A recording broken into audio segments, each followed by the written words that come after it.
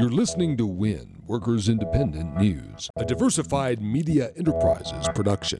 I'm Doug Cunningham. While NAFTA has provided tremendous benefits to CEOs and global corporations, it has on net failed the working people of North America. Former AFL-CIO Deputy Chief of Staff Thea Lee during testimony at the U.S. Trade Representative's North American Free Trade Agreement renegotiation hearings. Lee left no doubt where labor stands on any NAFTA renegotiation. It must serve labor, not just capital. Lee articulated the damage NAFTA has done to workers. NAFTA has increased trade flows, but it has also increased the U.S. trade deficit, accelerated the outsourcing of good jobs, depressed wages, weakened worker power, undermined democratic decision-making, and destabilized communities. Lee says under NAFTA, workers have seen money flow from them to the top of the economic ladder, and labor wants that changed. NAFTA and other trade agreements modeled on the same template redistribute income upwards. NAFTA does this by increasing the mobility and political power of multinational capital while leaving national governments weaker and workers, consumers, and the environment more vulnerable. So what should a renegotiated NAFTA look like? Lee says the AFL-CIO wants to see many changes to benefit workers. NAFTA needs new rules that robustly protect international labor and environmental standards. It should permit cross-border bargaining, establish floor wages, and allow border adjustments to prevent environmental degradation and human exploitation from being used to gain a trade advantage. Governor Christie forced a shutdown of New Jersey state government's non-essential services over the weekend when a budget demand of Christie's was blocked by New Jersey's Democrat Assembly Speaker Vincent Prito. Democrats and public workers say that Christie is holding the state budget hostage because he wants a bill included in the budget that they say amounts to a shakedown of Horizon Blue Cross Blue Shield. It's the largest not-for-profit health insurer in New Jersey. Prito says he will not be extorted by Christie. Public workers are protesting and lobbying for the state budget to be passed free of Christie's hostage demands. New Jersey CWA says, unfortunately, Governor Christie is more interested in exacting final revenge on New Jersey than he is in negotiating a budget. More momentum for the Fight for 15 movement. Minneapolis is the latest city to pass a $15 an hour minimum wage. It takes effect July 1st, 2022 for businesses with more than 100 workers. Smaller businesses have until July 1st, 2024 to phase in the $15 an hour rate. Other workers around the country are seeing increases to the minimum wage kick in as well. The highest is in San Francisco, where it's $14 on the way to $15 an hour. The National Law Employment Project says that the increase is a testament to the bravery of workers who went on strike, spoke out, and marched in the streets. WIN is made possible in part by the OPEIU, the Office and Professional Employees International Union.